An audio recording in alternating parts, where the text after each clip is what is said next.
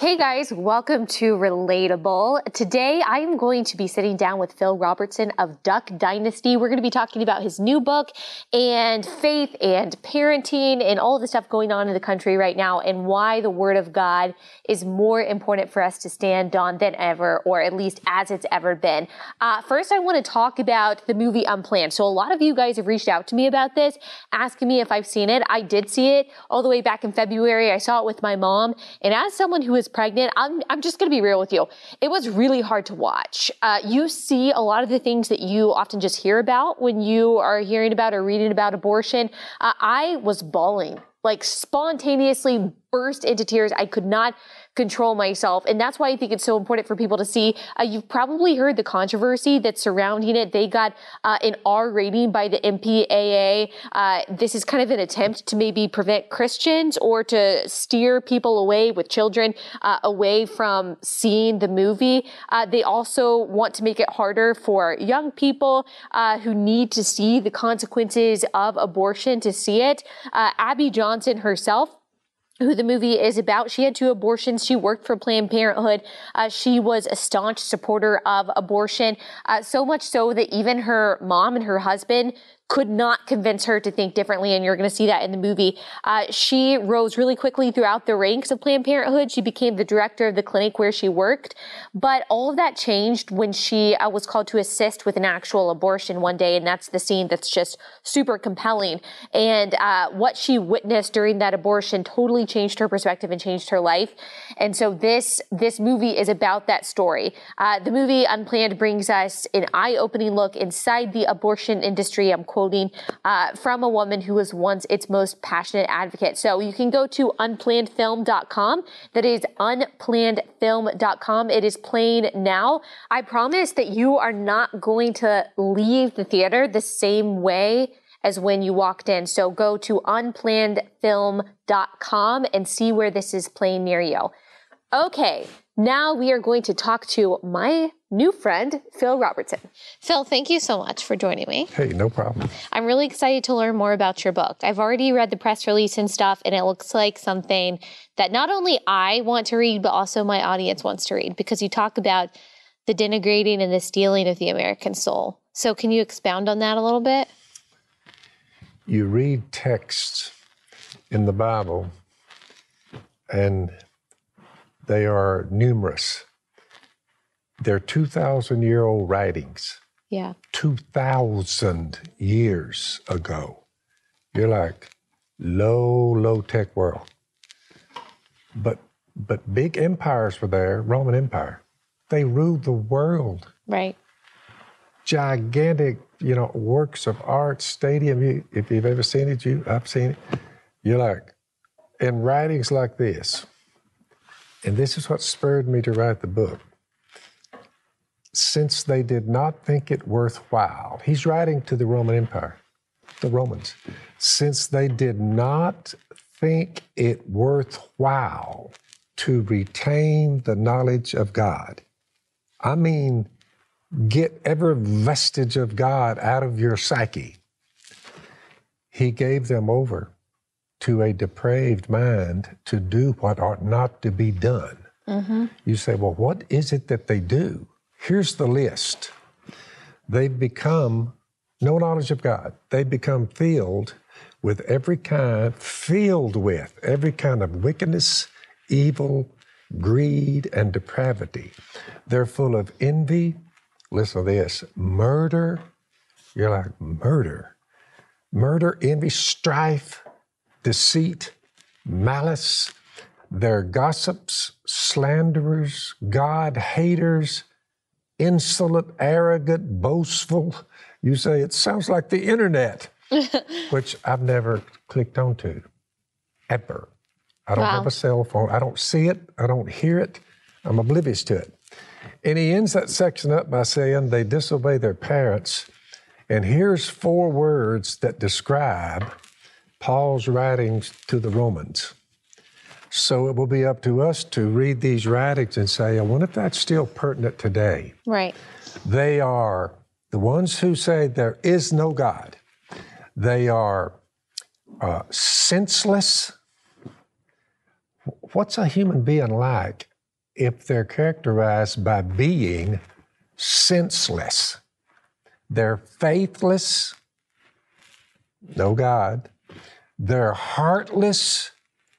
They will slaughter their gifts from God, their own children. They will slaughter them. You're like, what are you doing? Mm-hmm. And they're ruthless, heartless and ruthless. I read those texts and I'm like, whoa. Be terrible times in the last days. People be lovers of money, lovers of themselves, not lovers of good, lovers of pleasure. And you just start down the list, you know, and you say, their feet are swift to shed blood. So I said, you know, Jesus said in John 8, the devil is the father of lies and the father of murder. So John the Apostle and some of them would come along 5,000 years from the first recorded murder that I know of, when Cain killed his brother Abel in the field. Here's the exact read. This is the message we've heard from the beginning, and here's what I'm trying to do. We should love one another. Don't be like Cain. He goes back 5,000 years. Think about all the people that have been killed in the 5,000. You know, read the Old Testament. You say, whew. He goes back to the first murder. Don't be like Cain, who belonged to the evil one. There wasn't but 4 people on the earth. Right. Adam, Eve, Cain, Abel. You're like, and they couldn't even get along. Right. They couldn't even get Don't it right. be like Cain, who belonged to the evil one and murdered his brother. Why did he murder him? Because his own actions were evil and his brothers were righteous. Just start there and you say, my goodness, at the murders in the human race.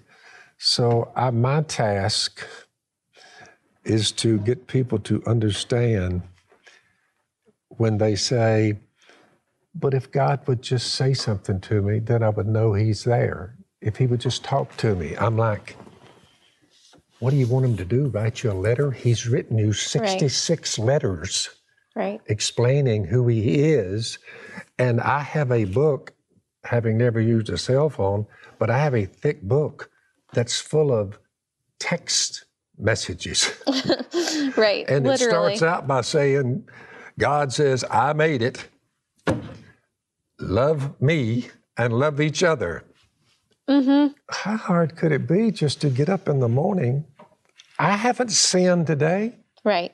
I got up this morning over here at some hotel in Dallas, Texas. I'm talking to you. You said, Phil, has there been any filthy language coming out of anybody's mouth? Right? No. You say, evil thoughts? No. You're like, so there's been no fits of rage? None. Has there been any hatred? No. I'm on planet Earth. I got up this morning. You say you have trained yourself with the scriptures to just get up and be good, for crying out loud. Yeah. Elizabeth, how hard could it be? I mean, really. I think for a lot of people, my generation especially, they do think that it's hard because the most important thing that we're told, and you might not have seen this since it's mostly propagated on social media, the most important thing we're told is to feel good about ourselves and to just be ourselves and to do what's convenient. And you quoted that passage from Romans that talked about how people are going to be when they give up God. And you also talked about they're going to be lovers of self. Well, the big thing today, I don't know if you've heard the term self-love, but self-love is the big trend, even among so-called Christians, is that all you have to do is love yourself. Then you're going to be confident and happy. But Scripture has a lot to say about self-love and how that's really not what we're called to. It's self-denial, which I think is a lot of why we're experiencing what you're talking about. Yeah. You got to remember, you say, so let me get this right. The prediction is made in Genesis chapter 3, verse 15. Way back, someone from a woman, the seed of a woman, will crush Satan. You say, what? What does it mean? So from Genesis all the way through Malachi, the whole Old Testament, Jesus is coming starting in Genesis 3. He's coming where he would be born, what they would call him, what he would say, what he would do, prophecy after prophecy after prophecy for 5,000 years. You're like, so finally, Jesus is coming, and Matthew, Mark, Luke, and John, there's a big change. Yay, Jesus is here, the one we've been talking about for 5,000 years. Jesus is here. Well, everyone can look at him and say, what did he say? What did he do? Why was he here? He said, I've come down to remove every mistake you've ever made. I've come down to set you free from Satan, set you free from sin. You do have sins, don't you? Well, yeah, I've made some mistakes. He took them all away. Set you free from the guilt of it all. Cleanse your guilty conscience. You're like, that would be a big one. Oh, set you free from a law of works, having to be perfect and try to never make a system of law where there was no provision for sin. There was no provision. So they killed the animals and the bulls and the goats, you say, but it never took away their sin. It just reminded them they were guilty as charged. Jesus comes, perfect God, mistake-free, allows them to kill him. That's why he came in flesh. He let them get their hands on him. He never makes a mistake. Alibeth, look what they did to him. They brutalized him, but he's God in a human body, and only he was big enough to be the big enough sacrifice to get us out from under a law of works, save us sin, guilt. To say, you're like, and finally delivered us by his resurrection from the grave. Now we're talking immortality is on the table. Freedom from sin, immortality, and all we have to do is embrace that, repent, turn, and get up in the morning, love God, and love each other. I'm just saying, it's all not that complicated. It's not theological. It's not pie in the sky. You're like, what a story. I'm 72. You say, so Phil, when you ask people, do you have a better story? Really? Life, peace of mind, no guilt, sins are removed. Oh, man, peace of mind on planet Earth. And you know you're going to be raised from the dead. That's not the end of you. You'll live on. God says it's impossible for me to lie. And since there's no bigger one to swear by than me, I'm going to swear by myself. I will deliver you from your sin, and I will give you eternal life. It's impossible for me to lie. I'm telling you, I'm going to do that. And he said, keep that as an anchor for your soul because you have hope. Hope is an anchor for our soul. So I'm looking at the world. I love them, even the ones that curse me and all that.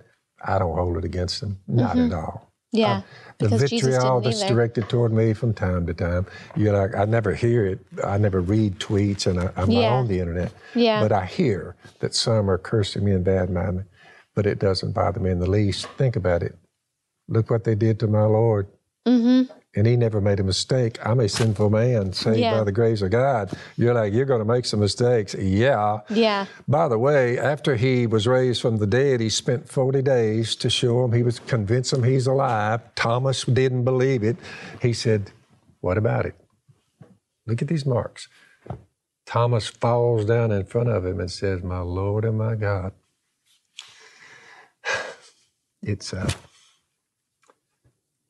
It was a wonderful thing for Thomas to realize, good night, I'm here, I watched him, I just didn't think he could beat death. So he beat death for all of us. He goes back to where he came from. The Bible says he's there 24/7 interceding for us, because when we make mistakes and we're walking in the light and we're loving our neighbor and we're loving God, we still are weak. So when we make a mistake, he's there 24/7 to not count our mistakes against us. That's what grace is all about. You're like, that is a good deal. Mm-hmm. Oh, it's the best deal we're ever going to find while we're on planet Earth. So I'm sitting here basking in the grace of God, saying, you know, a little cussing, take a few curses from time to time, but literally it does not bother me. Yeah. In other words, your love for your neighbor, it can't be contingent upon how they feel about you, because you'll end up. So when they curse me, I'm like, my love's not contingent on whether you love me or not. Yeah. I love you anyway. I don't want you cursing me. Because that's what Christ did for us. While we were yet sinners, Christ died for us. So we need to get out and about. Not so much, we shouldn't be known for people who go to church, because it's a couple of hour meeting in a structure that a big wind will blow away. You say, we, God's people, the body of Christ, we are the church. So Paul to the Romans, he said, look, in view of God's mercy, his death for us, his burial, resurrection, in view of that, offer your bodies as living sacrifices, holy and pleasing to God. It's not Sunday today. You and I are not in church. We're two members of the church worshiping God with an audience listening in. Well, they just heard, and I made sure they did. You said you made sure they heard the gospel of Jesus before you're going to leave here today. Yeah, it's my job. I'm a proclaimer. Check it out. See if it's true or false. It's a story. You got one that'll top it. What? Come on out with it. What you got? We've got removal of sin, delivered from Satan, delivered from guilt, delivered from a law of works, and resurrection from the grave, for crying out. What else You're like, I mean, while you're on earth, what? Yeah. I've never heard of a story like that, ever. Have you? No, nothing like it. We're counting time by him. It's 2019 years since Jesus showed up over here. Well, what were all the years before Jesus got here? The rednecks would say. I'm like, they're called all the years before Jesus got here. Right. Exactly. Everything centers on him. One individual who ever walked on planet Earth, Jesus Christ, and he's the one our calendar's based on. Yeah. That lets me know something. He was here. Right. He was here, no doubt. It's not just a myth. So tell me about how you have raised 4 sons, lots of grandkids and great-grandkids, and how you have passed down this legacy of faith to them, since I am about to be a mom in June. Yeah. The Lord has blessed you with the gift of life. Yes. You know, I never mentioned, you know, I didn't know you were pregnant, and I know that because one time I walked up to one of the sisters, I said, well, good night, girl. I didn't know you were pregnant. And she said, I'm not. Oh, no. And I'm like, and Kay calls me out, my woman outside. She said, you idiot, don't ever tell her what. Okay, so you learned your lesson. I didn't know the girl had just picked up a few pounds, so I wasn't going to say anything. You know, I'm just going to say, yeah, I better keep my mouth shut. So you say, how do you do it? Look, all Scripture is God-breathed. It's useful for teaching, for rebuking, strong reprimand, for correcting. That's not quite the path you want to take, son. Let me explain something to you. And for training in righteousness, so that the man of God will be thoroughly equipped for every good work.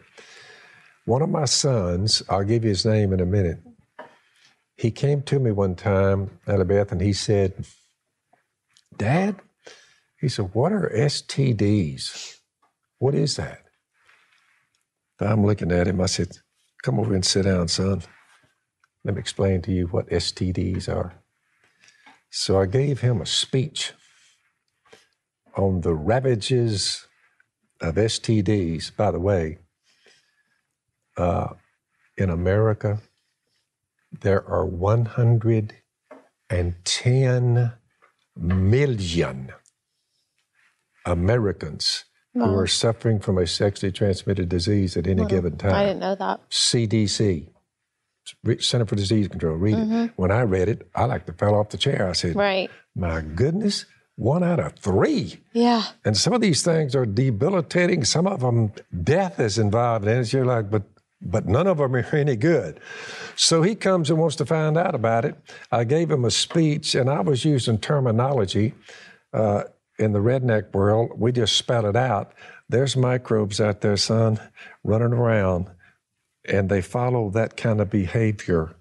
People who sleep around with this one and that one and that. I said, there's microbes running around that will eat your genitals off your body. Well, he tells the story now, and he said, my dad gave me the speech on STDs one time. He said, y'all have to remember, I wasn't but 8. Oh, wow. So he was probably scared to death. So he's 8, but he said, to let everyone know in this audience tonight, he gives this story. He said, when I started dating my girlfriend, Missy, she was one of the sisters up there at church, godly girl. He said, when we dated, he said, I waited until we married before there was any sex involved. He said, you know why? I never forgot that speech. Yeah, he might have been 8, but he remembered it. He remembered it. Yeah. So he said, I remained pure till I married, and I've kept my sex right there. He said, but my dad gave me a speech one time. So a lot of what people would say, well, you're too harsh, you shouldn't tell. Mm-hmm. I just told him the truth. It worked. It was effective. It worked, very effective. So I had 4 sons. So none of the other 3 ever came and told me that. So we all sin in many ways, but you say, but there was one who got it. But, you know, that's the reason Jesus died for us, to remove our sin. I used to be immoral, get drunk, get high, until I was 28 at a bath. But I repented and turned to God, and now if someone had told me, one day you'll be running around hollering about Jesus, I would have thought, are you crazy? Yeah. No one would have ever, including me, would have ever believed that. Yeah. Any other final parenting advice? Anything specifically for girls? I heard from a good source that you don't agree with girls wearing makeup. With girls wearing makeup? You don't agree with girls wearing makeup. Nah. Or is that not true? Not true. Not true. You're fine with it. Not true. I don't personally go into the hair and makeup room. Yes. Because I tell them I'm 72, it's too late. Forget all that. Yeah. So I'm not worried about that kind of stuff at all. See what I'm saying? Yeah. It's not your realm. No. Okay. Any other final words of wisdom for us? This was so great. Thank you for clearly articulating the gospel. I know, like you said, that's your job. Yeah, they've heard the gospel. I'll just end with this. This is a great text, and a lot of people get confused about this. Let no debt remain outstanding. Pay your debts. Let no debt remain outstanding except, this is the debt we owe as human beings, the continuing debt to love one another. Now watch this. For he who loves his fellow man has fulfilled the law. All the commands, don't do this, don't do that, don't do this, don't do this. You say, how do you deal with that? Just love your neighbor. It'll be okay. Watch. The commandment, do not commit adultery, do not murder, do not steal, do not covet, and whatever other commandment there may be, they're summed up in this one rule. Love your neighbor as yourself. Love does no harm to its neighbor. You're like, I can fulfill all those texts about don't do. If you love your neighbor, you're not going to shoot him. You're not going to kill him. You're not going to hate him. You're not going to curse him. You love him. You say, love. It would solve the problem. For all the things that we're told to do and not do. That's why the 2 greatest commands in the Bible are love God and love your neighbor. Alibeth, how hard could it be? It's only difficult until you decide to do it. You decide to do it. You get the training from God, and you say you put it into practice all the time, wherever you are, In the duck blind, you say, there's no mischief going on there. No. At home, at dinner time, we're thanking God for the meal. We're loving one another. You say, there's not chaos. You don't have to live like that. It's a hard sell because the evil one, as I wrote in the book, is so powerful. He lies and we buy into it, and we check the color of people's skin. From one man, Adam, God made every nation of men. He determined the time set for them, the exact places they should live. You say, we all came from one person, Adam and his wife Eve. That's where we all came from. I don't even know what color Adam was, have no idea. You say, there's just one race on planet Earth.